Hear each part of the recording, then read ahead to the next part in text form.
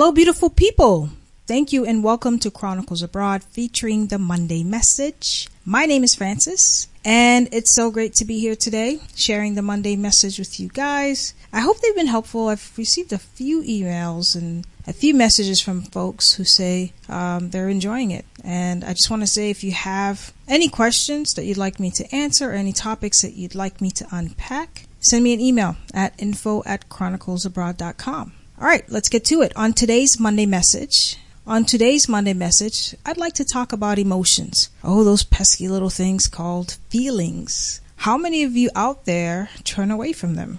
Yeah, it's pretty common. We tend to turn away from our feelings, hide them in a little compartment inside of our heads, but most feelings don't go away when you hide them. They actually transform and project into your behaviors, either towards yourself or others. Your feelings will always come out, whether you want them to or not. They will show themselves in your words and the way you speak to others. They will express themselves in the foods you eat, the people you hang out with. Your undealt feelings will be heard and seen whether you like it or not. We have this idea that we can control them. Facing your feelings and controlling them aren't synonymous. Those are two different things. I was reading something that I thought was super helpful that I'd like to share with you guys. I thought it was an amazing way to break down how to deal with difficult emotions, but how to mindfully deal with difficult emotions. But first, what does it mean to be mindful? I think that word gets thrown around a lot, but mindfulness simply means awareness. And the way you practice mindfulness, and I say practice because this isn't something you achieve, it's something you have to practice daily to strengthen. And the way you practice mindfulness is just to be honest with yourself. That's really the very first thing. In order for mindfulness of any kind to occur, the truth needs to be at the forefront. Once you accept the truth, then you can practice mindfulness, which allows you to monitor all parts of you holistically. All right, so back to the 6 steps that I found. So the first step is turn towards your emotions with acceptance, which I stated earlier. You can't run or outsmart your emotions. You have to run towards them and face them. And when you face them, you have to accept them. Also, remember, emotions are held in our bodies the same way trauma is. Some people have digestion issues, for example. I read something in Harvard Health that says, pay attention to your gut-brain connection. It may contribute to your anxiety and digestion problems. The gastrointestinal tract is sensitive to emotions like anger, anxiety, sadness, even elation. So all these feelings and some others can trigger symptoms in the gut. The second step is identifying and labeling the emotion.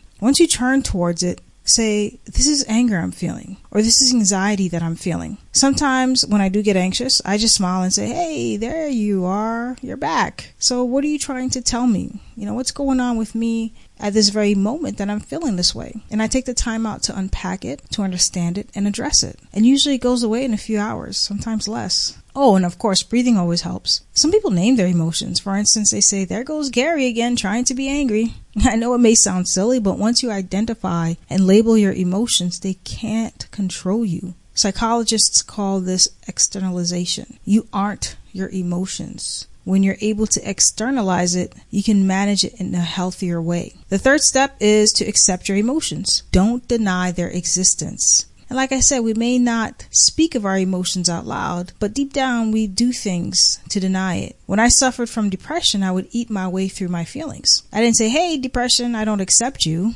I just distracted myself in very unhealthy ways. Just acknowledge that it's there. Most of the time our emotions are signals. Sometimes they're our compass towards things that need healing, but we won't know that until we accept it first. The fourth step is realize the impermanence of your emotions. Even if your feelings feel overwhelming, remember at some point they'll pass. And you'll look back and either say, wow, I can't believe how angry or how sad I was. I believe the key to less suffering is to accept impermanence, but that's for another Monday Message. Just know that feelings pass. If you recognize that, you won't feel so helpless in the moment. The fifth step is to inquire and investigate your emotions. Ask yourself, what's triggering me right now? Why am I feeling this way? What's going on at this very moment that has me feeling this way? Is this something from my childhood that remained unresolved? Is this something new? Who triggered me, and in what space was I in when this happened? We often, like I said, deny the existence of our emotions, but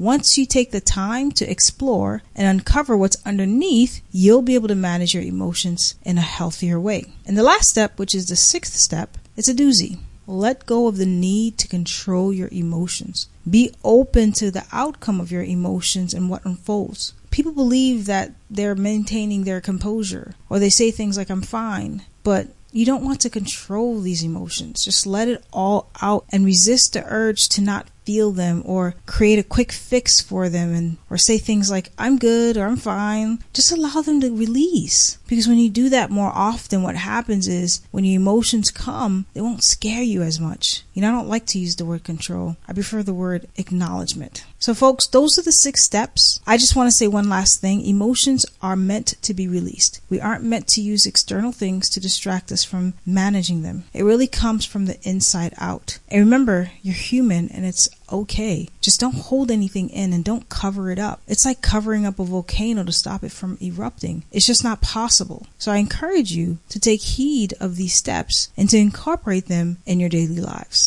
Well, thank you folks for listening to today's Monday message. I hope it resonated with you as much as it resonated with me. If you have any questions, comments, or concerns, please email me at info@chroniclesabroad.com. Please be sure to follow us at Instagram at Chronicles_abroad, Twitter at Chronicle without the S abroad, and of course Facebook Chronicles Abroad. Be sure to catch us every Wednesday as we interview folks who are either traveling the world or living abroad. And be sure to give us a review on iTunes. We'd greatly appreciate it. It allows us to create content that is valuable to you guys. Until then, beautiful people, thanks for listening.